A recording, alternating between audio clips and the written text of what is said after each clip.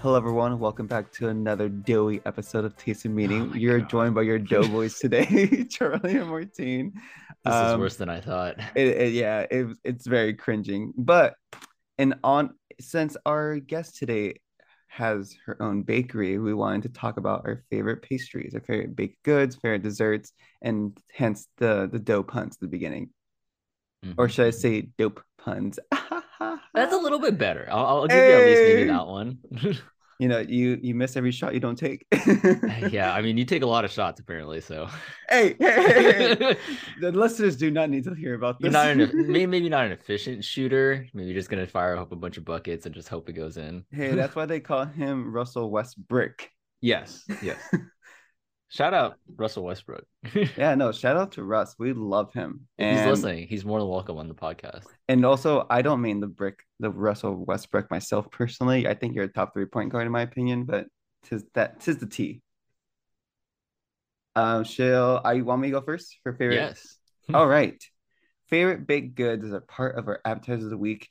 When it comes to pastries growing up, I wasn't a huge fan of cake. Still am not a huge fan of cake. I would rather have a pie or a muffin over like a cupcake or cake themselves. But Why is that? I think it's frosting. I think that's the common denominator. I don't like this. I don't like how sweet it is. Mm. Mm-hmm. But I will say my favorite cake that my tia used to make growing up, and she'll make this for my birthday every year. My mom will make it too, or my grandmother, is an upside down pineapple cake. Ooh. And there is no frosting on that. It's just bread, glazed, fruit, done. Simple. And that was always my go-to. Mm. Okay, okay. How about you? Um, well, in terms of like the homemade part of it, I feel like I never got enough of that growing up, probably like homemade baked goods or pastries or anything like that. When I think of one of my favorite sort of pastries or baked goods, I think of pie or cheesecake. And for me, like I love anything that has like sort of fruit related to Mm-hmm. it. I just like the freshness and how it goes with whatever the baked good is. And it's funny because I was actually talking to my coworkers today, and like one of my coworkers who will be a upcoming guest of ours, actually, now that I think about it, Nice. was like, I hate anything with like fruit and I think they said like fruit and dessert.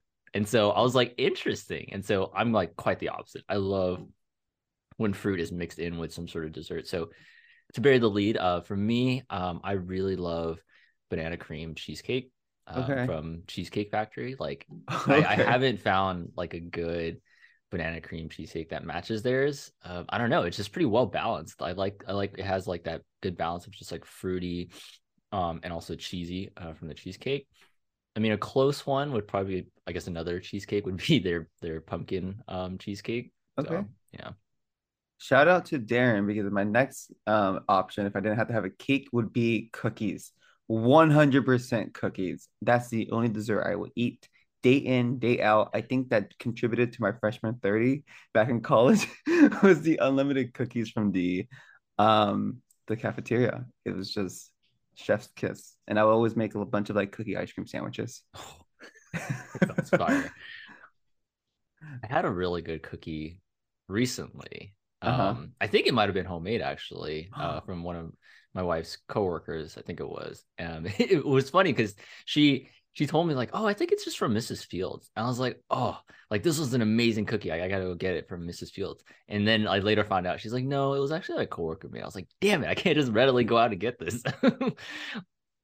They gotta start selling I them and know, I just know. order a Like dozen every week. when you have a really good cookie, like it, I don't know, there's a good feeling with that. Like for you, is a good cookie, what's the texture look like? Oh, a good cookie is thick, so not flat. And Okay. it's like when you bite into it, it's chewy in the inside, it's like Mm, melty, and mm, it's like not crunchy on the outside, but like it's like a good like you can bite into it and it's like right. it has a good texture and density, but it's not extremely soft. Okay. So I I think you guess and I have very a similar. fine middle, I Yeah. guess. Yeah. No, you and I have very similar like likes in terms of cookie texture. Wait, did we agree on something? It's very rare. It is very. That's why I want to take this dub. I want to take this time to appreciate us agreeing for once. We never agree, so this is amazing. We're just gonna end the podcast here.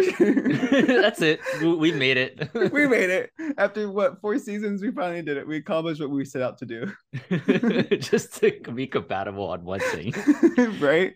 Oh my gosh. Well, hey, I hope this snippet got everyone excited thinking about dessert. We'll be back with our guest shortly after this break. We are now joined by our guest, Eva. She is the owner and lead chef for Full Belly Bakery here in Oakland, California. It is a Black-owned women's business, and we're happy to have her on. So I'll pass over to Charlie to introduce our guest. Yeah. So I'm happy to get connected with Eva, and it's actually my first time meeting her. So like this is gonna be a blast just getting to know her, as you are getting to know her too. So of course we were connected to her through Chase, as you all know, who Chase is, and so yeah, I want to really pitch her over to Eva to one, thank her for being here, and then have her introduce herself. Awesome. Well, thanks you both for having me. As Martine said, I'm Eva, owner and executive pastry chef for Full Belly Bakery. We found, well, originally, technically, I started my business in New Orleans Wow. back in like 2017, and ended up moving back from New Orleans back to Oakland, which is where I'm originally from, to kind of refound my business. From there, I've done everything from morning like muffins and pastries to cake pops to full-size cakes. So Full Belly has definitely evolved over the years. I think the reason why I originally started was just to kind of communicate my love through food. That's my husband probably won't like this word, but my love language is like cooking or like pastries. So that's what I did for my friends in college. That's kind of where it started.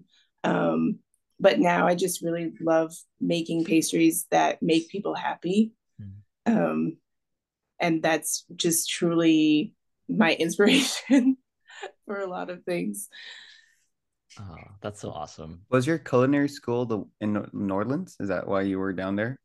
No, so I went to undergrad. I got my degree in marketing and advertising. Same. Yeah, awesome. Yeah. I'm not clearly working in that field anymore. I worked as like event planning / catering for about 3 years.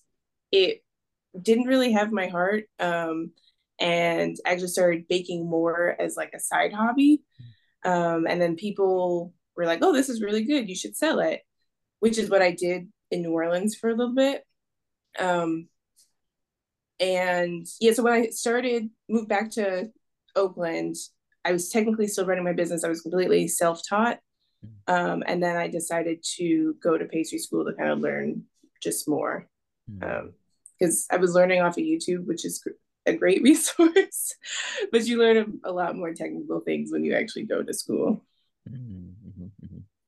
I've always been intimidated by baking. Like it's one of like the things that scares me, because like there's so much like at least what I've heard, there's so much sort of precision, being able to sort of follow, the recipe. Of course, if you make your own recipe, like there's sort of some precision in that too, and measurements. So I mean, I guess if you were to say, as learning baking and going into that, like, do you feel like it could be challenging for someone to learn, or do you feel like cooking is more difficult? Well, it's interesting. Oftentimes I say that I bake for a living, but I cook to survive. Oh. Because I'm not a good savory chef. That's not what I'm interested in. And to me, it doesn't have enough structure, which is probably why I like baking. I like baking because there is a formula for everything. I know that if I mix flour, sugar, eggs, whatever the recipe is for to make cake, then I'm going to end up with a cake. And if I don't follow that recipe, I'm going to end up probably with a biscuit.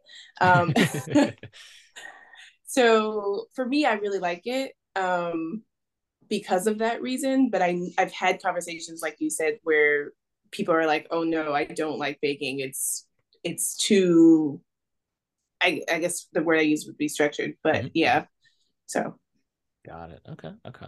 One thing I find really interesting about baking that I agree with Charlie is very intimidating was I was watching this Netflix show called The Chef Show with John Favreau and Roy Chang, and they I don't think. went. It's Roy Chang, right? I believe he's the chef for like the lead owner. Hmm.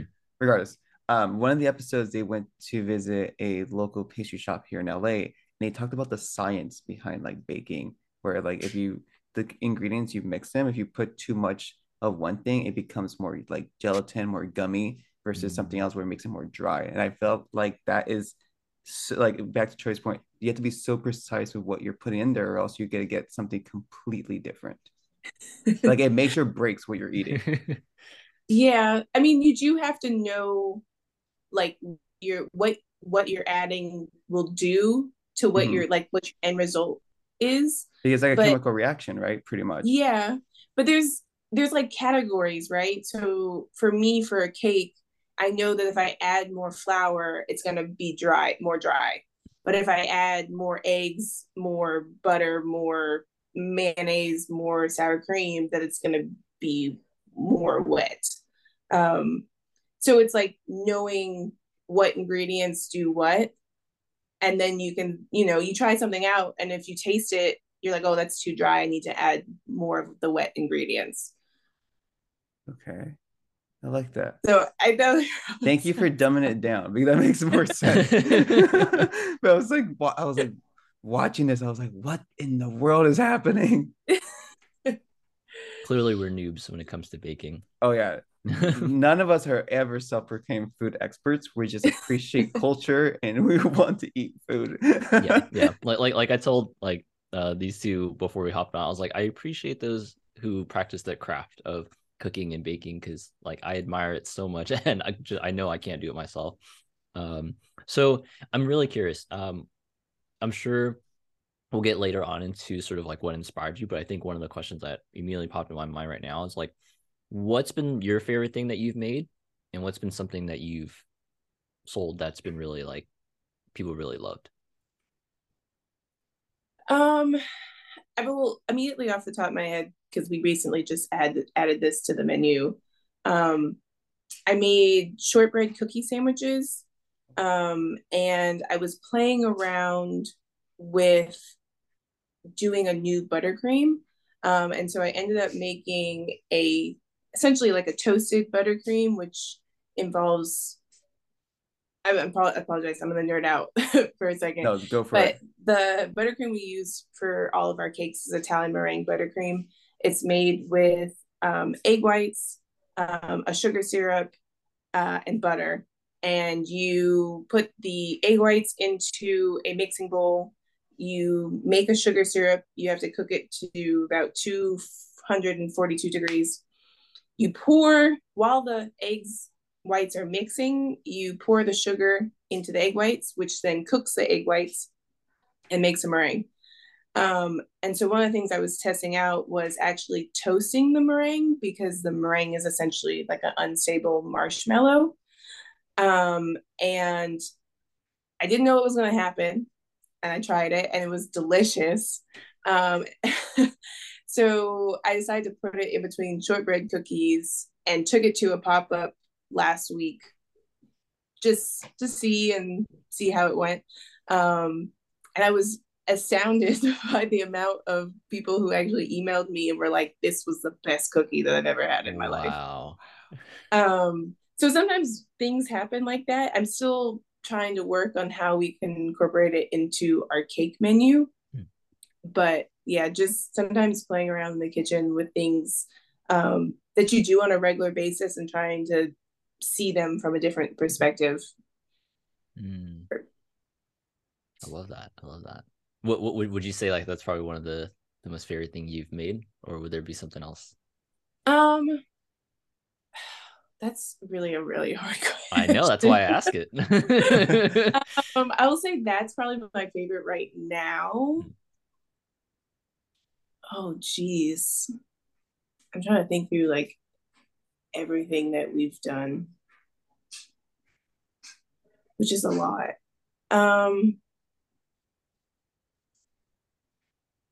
oh, I would say maybe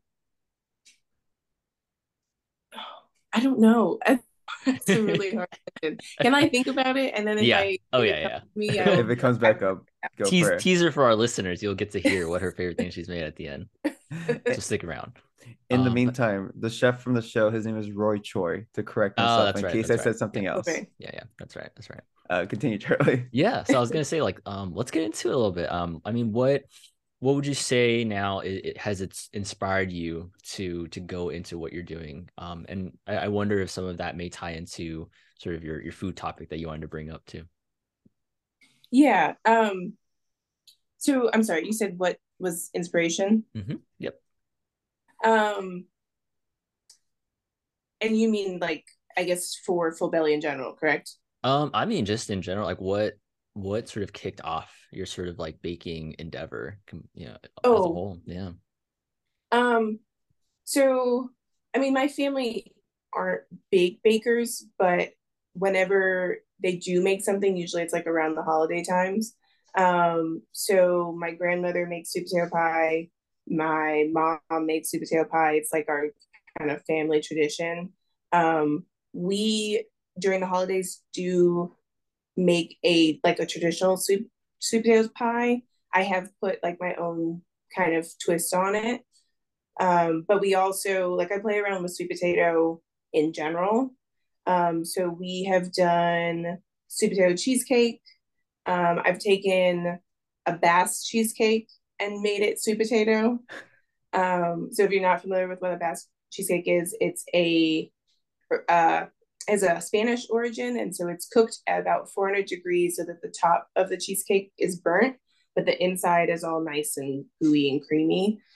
Um, and oftentimes, which is surprising to me, but I think in the US, because I have been places that work a lot with sweet potato, but I don't see it as often here. Like I do with like ube, um, but not so much with like traditional yam sweet potatoes. Um, so I try my best to work that in because it's a big staple in the Black community. Yeah, you bring up a good point. Like I mentioned earlier, like I've never had a sweet potato pie before. I would imagine it tastes like pretty good and texture wise pretty good. And you got me on that sweet potato cheesecake. That sounds fire. Like I absolutely love cheesecake. So yeah, to me, it's the more savory version of like what people would know would be pumpkin. Mhm. Um, because to me personally, pumpkin doesn't really have a taste. Like nobody's ever said, "Hey, I'm gonna go eat pumpkin." Right. Um, people eat sweet potatoes like by themselves.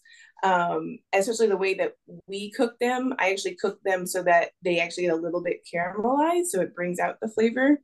And that just helps. We still add the same spices you would find typically in like pumpkin spice, but definitely the sweet potato adds another like elevated element to it.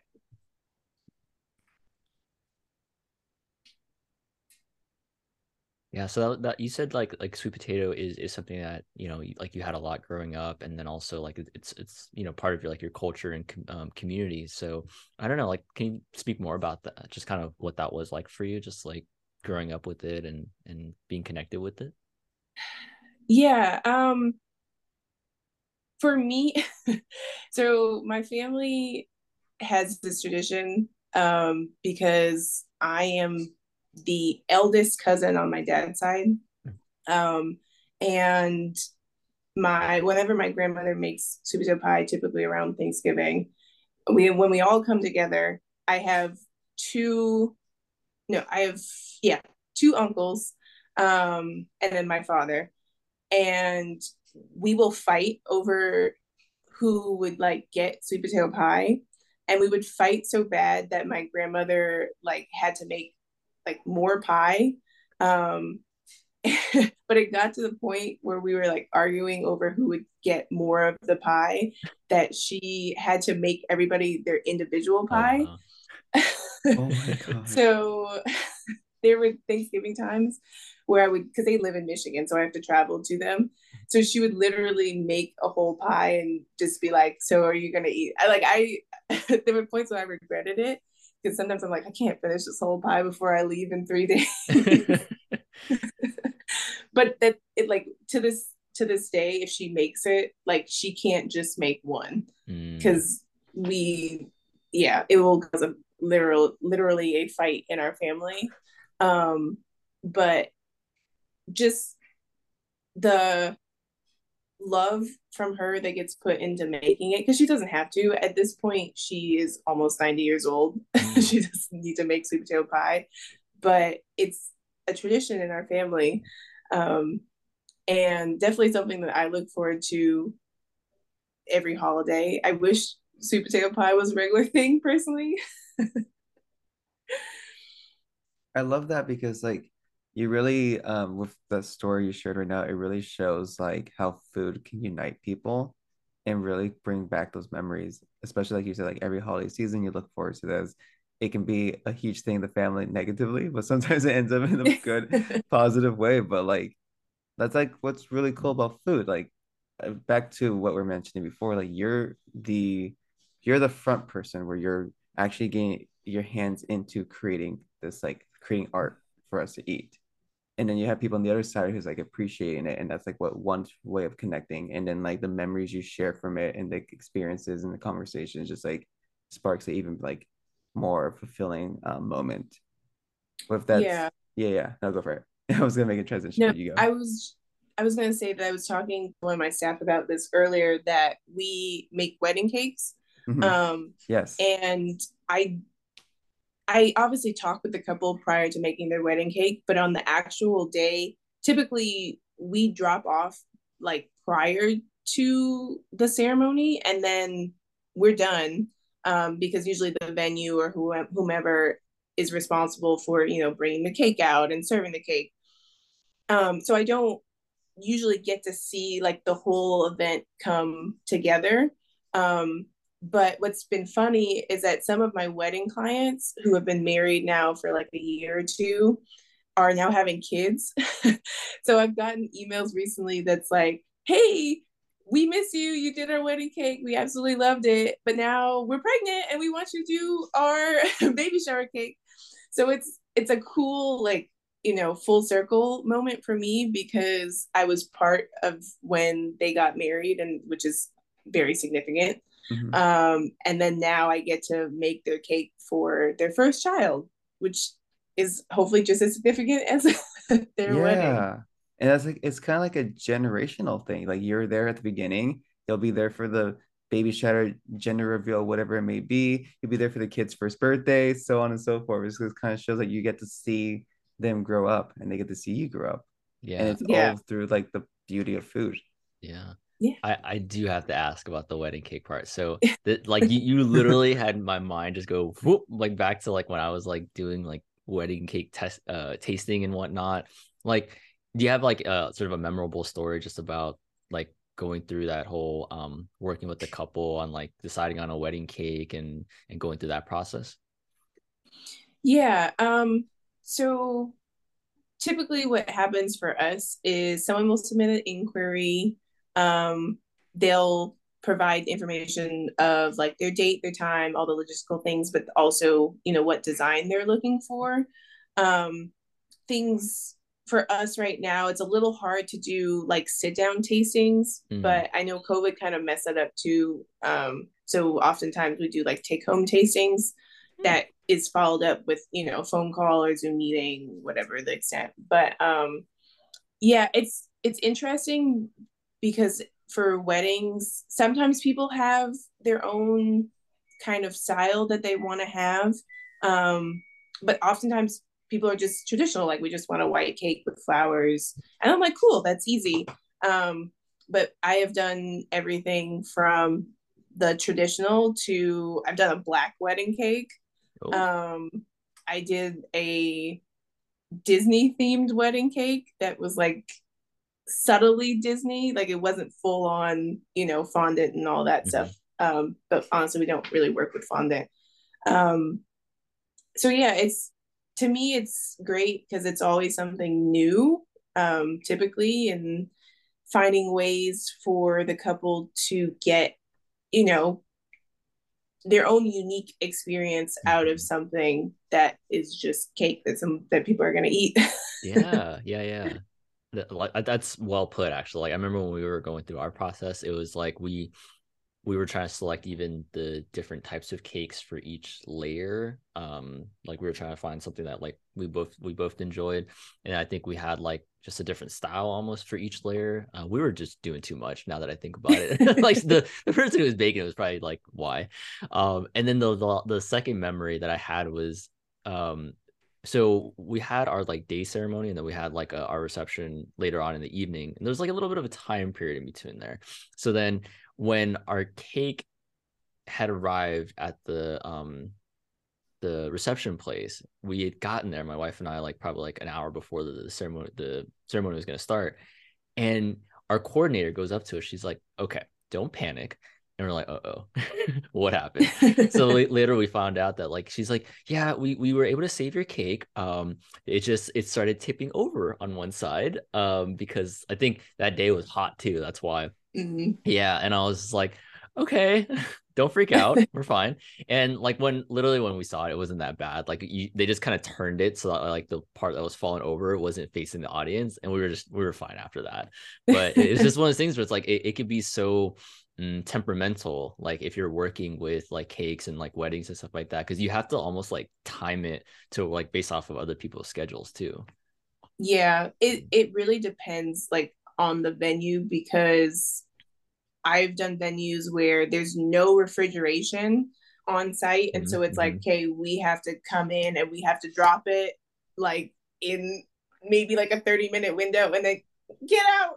Right.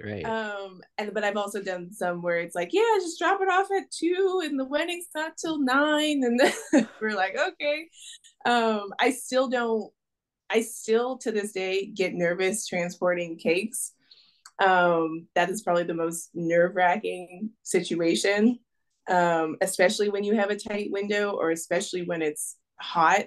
Because I've had the farthest I've driven a cake, I think, was Brentwood, and I'm pretty sure it was hot.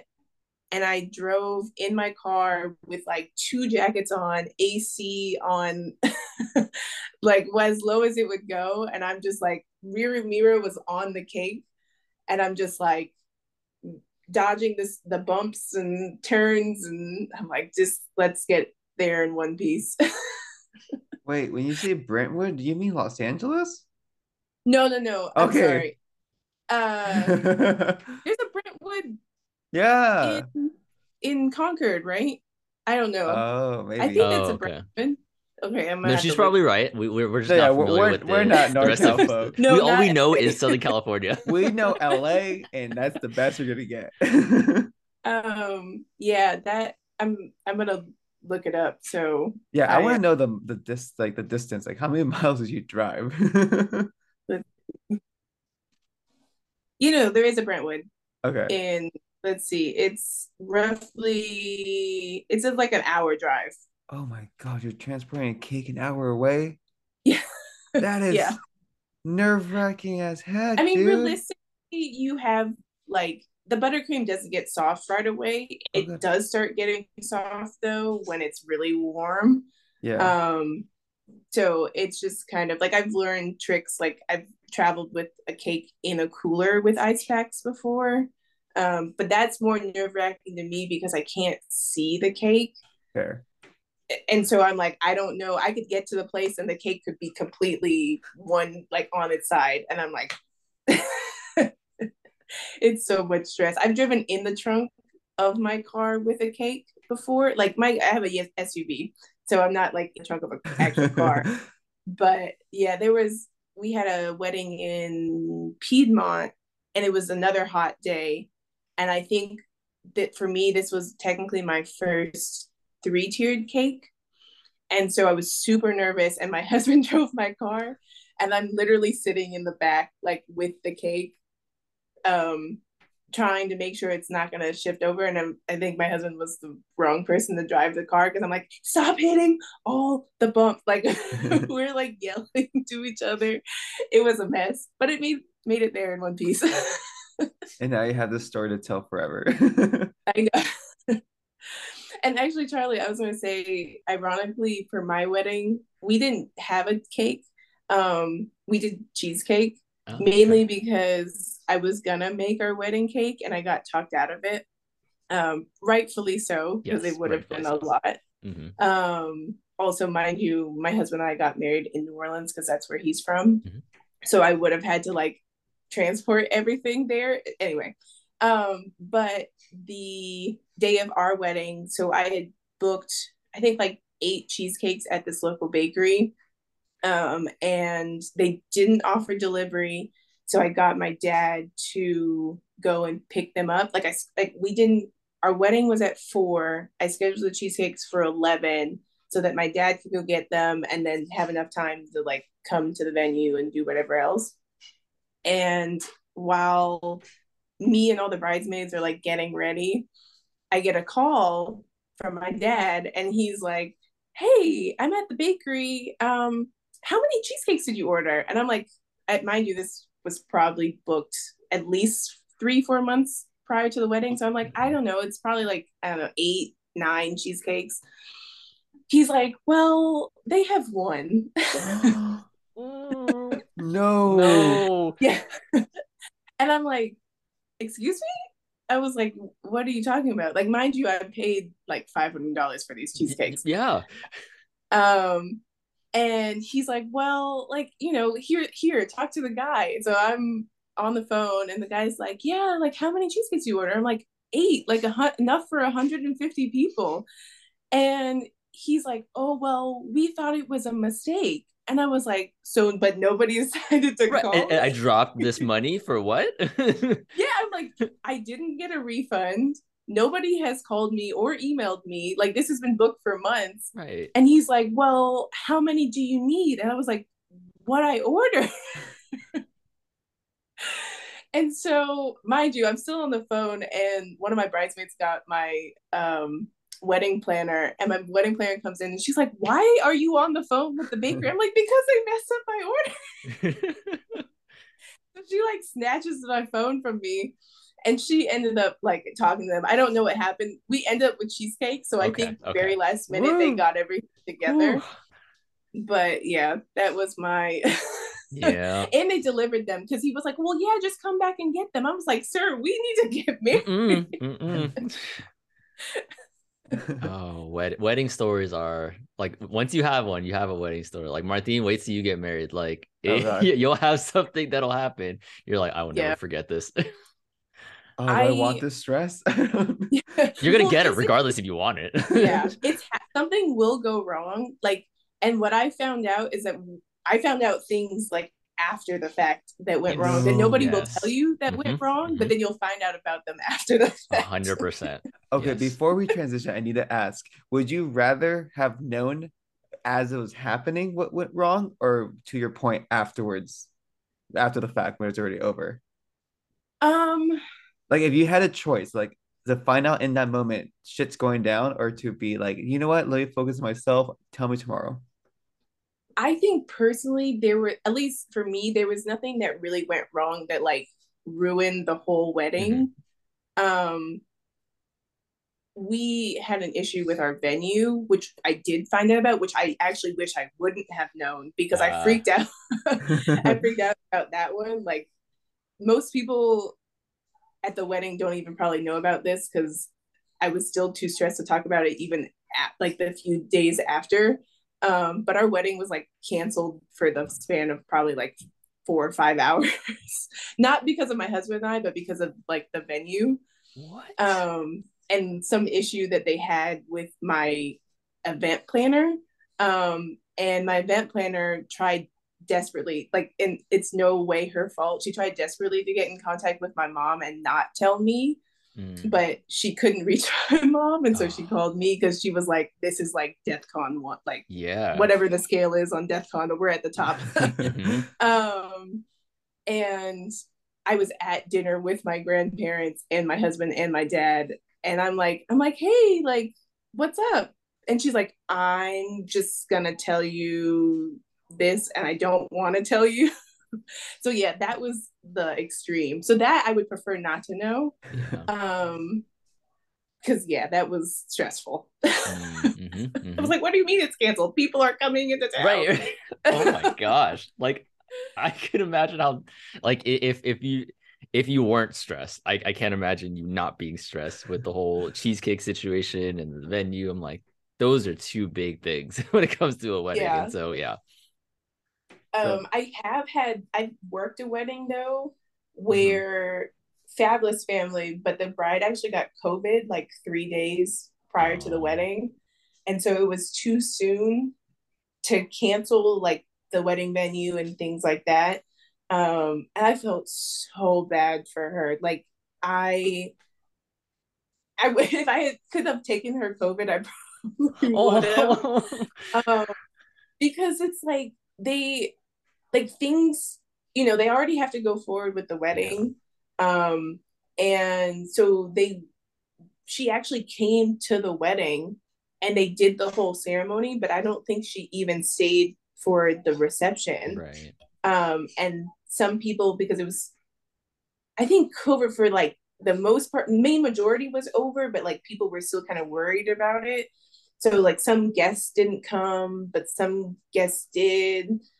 And I was just like, dang, that's a horrible way to spend your Yeah. wedding. And the thing is like wedding venues, they're not accommodating as much. Like they're not just gonna be like, oh, you got to cancel? Sure, we'll just give you your money back and like, we'll figure it out. Like they most places may not refund people. Yeah. Yeah, I like think yeah. though, because it was so soon that the caterer had already bought stuff, like, Hmm.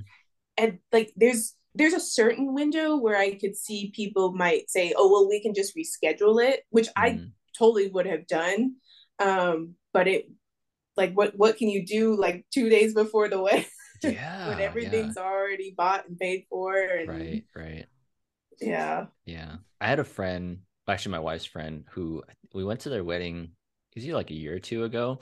That it was during the time when like wildfires were just kind of running rampant throughout California. And their wedding was supposed to be kind of like in wine country, I think Temecula area. And they had literally gotten a call, I think, the evening before the wedding and was like, hey, we're your venue and we actually have to cancel because of the wildfires. And Yeah. they're like, what? And so they were literally scrambling all night just to find anywhere that could accommodate that. Luckily, they found a place that actually worked out pretty well, but it's just Okay. like the amount of stress that people would have to go through if something like that were to happen because you don't expect it. Yeah. Yeah. Well, with that said, let's our wedding episode. Now that we can I transition from know. that. let's dive into the guest deep dive. I know we had a question that we wrote down prior to us recording, and I'll pass it to you to talk about. But the topic is advocating for your own business and yourself. You want to take the reins? Yeah.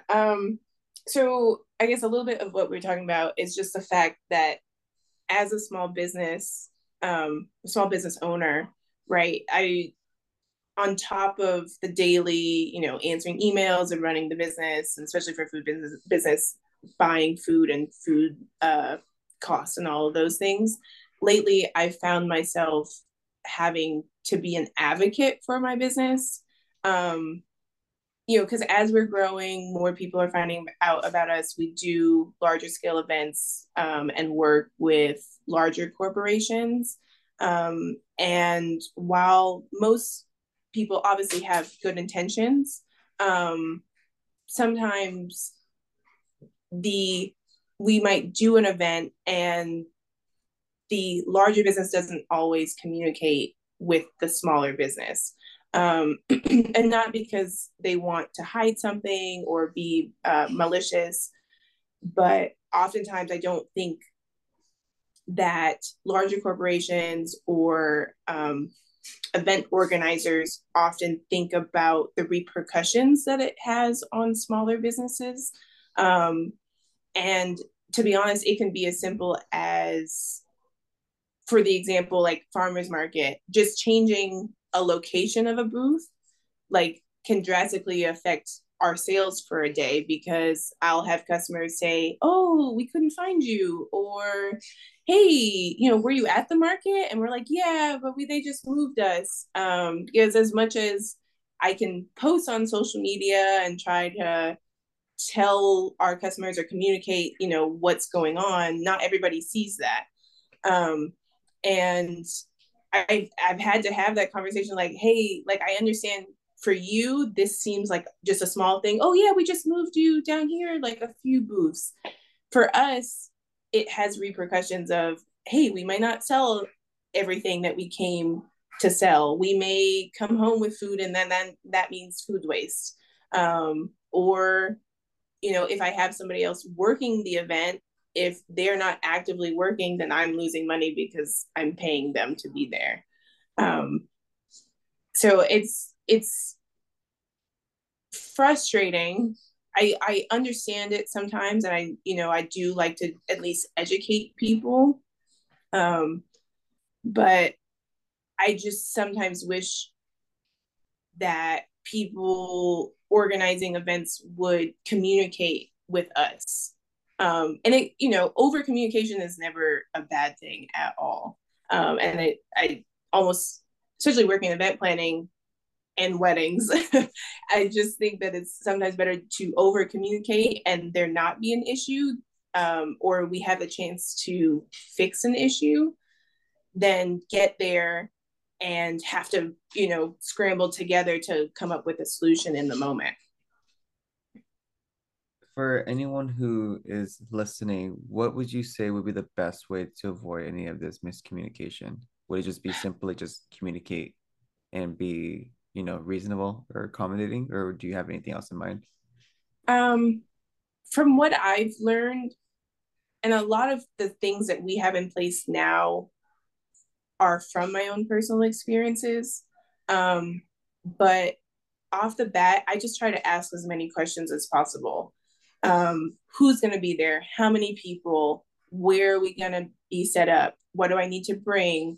Are there dietary restrictions? Like, I try to ask everything to prepare myself. Obviously, there's things that I can't ask, because I just may not have enough information to ask those questions. But for example, one of the things that I've decided to implement now is that if we're going to be doing a pop-up, depending, it varies, because sometimes I don't have the capacity to do this, but if I do, I often will say, "Hey, if we're going to be selling on site, we need to have like a minimum."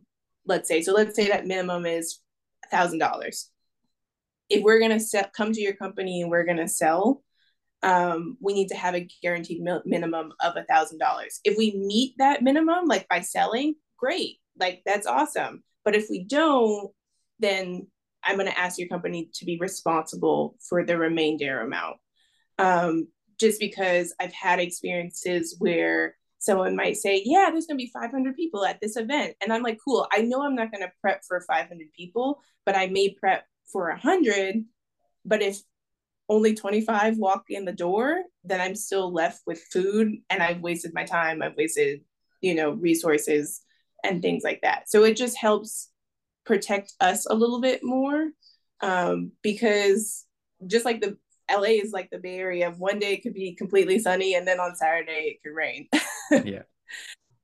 So No, I mean, you're bringing up something so important, because especially for small businesses, like, you almost have to sort of think about it in a way where you're like, how can I, yes, be able to have this business, but also be able to sustain it and be able to protect ourselves from things that could happen that is not going to go in our favor, as opposed to sort of larger corporations or larger businesses where they can eat some of that if it doesn't work. But small businesses, they can't be taking a lot of those big risks, especially, if it's going to be more impactful and detrimental if something happens. yeah, exactly. And that's why I when I first started my business, I was not as outgoing as I am now. Um, and I've had to become more outgoing because of the fact that I have to be able to advocate for us. And because you're going to have tough conversations with people. Like I've had tough conversations with organizers for tech companies. I've had, other small local businesses around Oakland, but it's like, if I don't speak up, then they're not going to understand that they might have done something that's detrimental. Because yes, I might have a bad experience, but maybe I can save another small business in the future where now this company has had this experience, they've gotten this feedback, and then moving forward, they can have other vendors be successful. And it doesn't mean that our partnership has to end, but I do want to work with people who are receptive to that feedback and actively, want to make a change and get better. I'm really happy we're having this conversation because I never realized that from that perspective. Because I've been to a lot of like company events where they have like a full-on catering or they have someone come and serve whether it be like desserts or coffee. And I never realized that if they don't serve a certain amount, it's all that's going to waste afterwards. Yeah, that has kind of led me to what we do in our bakery now, Mm-hmm. because we bake a lot of cakes and all of our cakes are round. So when we cut those round circles, we have all these corners that are left over. And for a while, I was throwing them away, but I always felt so bad because I'm like, I don't know what to do with this, but I also like, I can't keep it, Mm-hmm. or I can't sell it. So we have decided to actually save all of our cake scraps and then they get repurposed into bread pudding. And so Amazing. recently we have been donating it to the East Oakland Collective.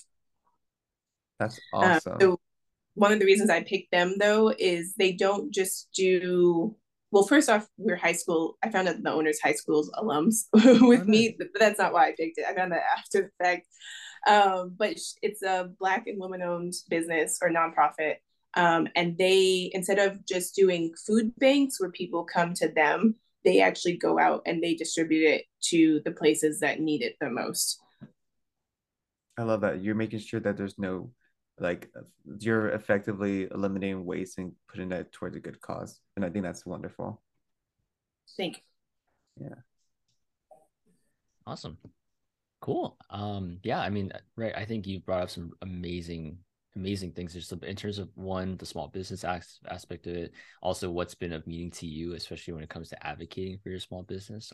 Anything else you'd want to add just about yourself, your mission, what you see kind of going forward for Full Belly Bakery? Yeah. Well, I want to definitely continue doing our whole kind of bread pudding initiative. Um, but as of right now, I am in the process of opening my own storefront, which is a journey in itself. And so my main goal is just to continue to grow so that we can continue sharing desserts that make everyone happy, filling bellies, which is our name, and being able to give back to our community in some capacity. I love that. We're gonna take a short break and we'll be back with our food for thought. We are back for our food for thought section, and what we wanted to talk about was supporting small businesses to make an impact in your community. I will start with my take. I think for one, like we've always been so accustomed to seeing like these big commercials on TV, whether it be like big advertisements or whether it be like you're on your phone and you're going through something and you happen to follow like stumble across like, oh, there's a new Starbucks near you, right? Something super simple. What I really love is when people go out of their way to really show appreciation for those families, mom and pop shops, small business trying to make a name for themselves that really puts love and effort into their craft. Because I really believe like food is an art to everybody, right? It can be fast art, which is like fast food, or it can be something that you put so many efforts behind the counter, right? Would it be going to school for it? Would it be practicing day in, day out for these recipes? And I love the power of social media that brings attention to these small businesses. And it allows people like us, as consumers, to go out of our way to eat it. So I do think that small businesses deserve that love because you're really impacting directly the owner versus like a corporation. Yeah, I'm pretty sure if McDonald's doesn't sell one burger one day, that's not going to hurt them.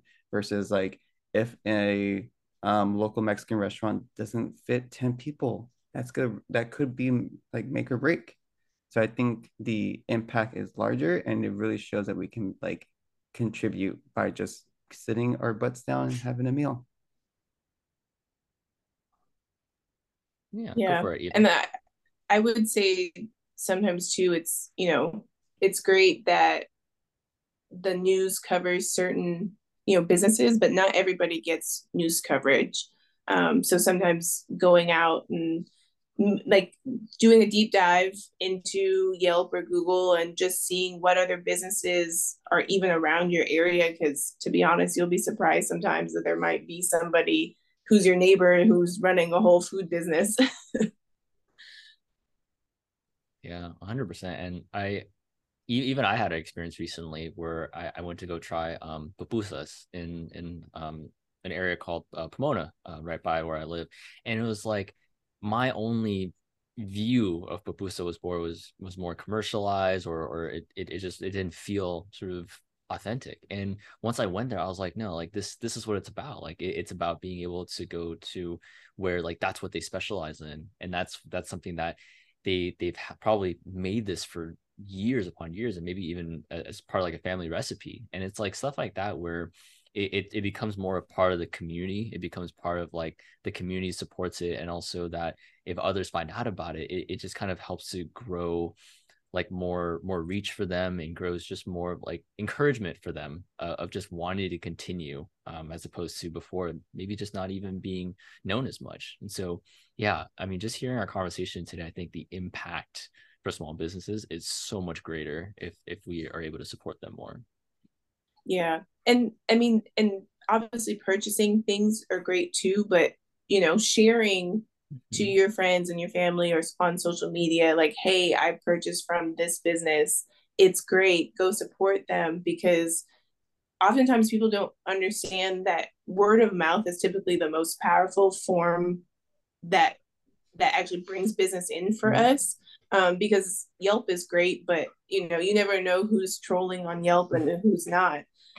So that like personal referral and telling your friends and everybody is usually better, and we get great customers that way too, because if we like you, then yeah, we'll probably like your friends. Yeah, no, 100%. I feel like at the end of the day, having a homemade cookie is better than anything you'll find in the stores. Oh, 100%. And I feel like that says a lot for most foods. Having someone make it at home, or someone who has been making it for years just serve you is like top notch, probably the best quality you'll get. Yeah, that's actually in my bio on our website. Oh, really? Oh, yeah. I read it. That's why I said it. Because I forget the exact wording, but it's basically like, if you're tired of grocery store cakes, come to us. Yeah, there you go. Which I am tired of grocery store cakes, so thank you. There you go. You're welcome. Oh, well, I mean, one, I'm gonna definitely say thank you so much, Eva, for being on with us today, for sharing your story, for being able to really like, speak to exactly what's a meaning to you, which is advocating for what you're about, and really sort of putting that reach out there more for our listeners. So yeah, I mean, I can't wait to be able to try some of the cakes, baked goods that you all have. And of course, I mean, to our listeners, they're waiting to hear what is the favorite thing that you've made that you've really like have enjoyed. So anyone who knows me knows that I love passion fruits. Oh. Which I don't know why I didn't think about this when you first asked me. But I made a passion fruit tart that had a coconut whipped cream and slow roasted balsamic strawberries. And I think that was my favorite thing that we've made, because sometimes, because I make it so much and I'm tasting in the kitchen, I don't really bring things home, but I definitely think I brought one of those home and I ate it. There you go. There you go. Well, hey, I mean, we could shut it down from there like that. That's it right there. Thank you so much for sharing that. And definitely we'll be able to put your links into our podcast episodes so folks can check you out as well. Folks can support you. So yeah, I want to thank you again for being our guest on here. And I want to thank our listeners for always being loyal listeners. So we'll be with you all soon for another episode of Taste and Meaning. Until then, of course, take care of yourselves. Most importantly, take care of others. See y'all. Check out Full Belly Bakery in Oakland.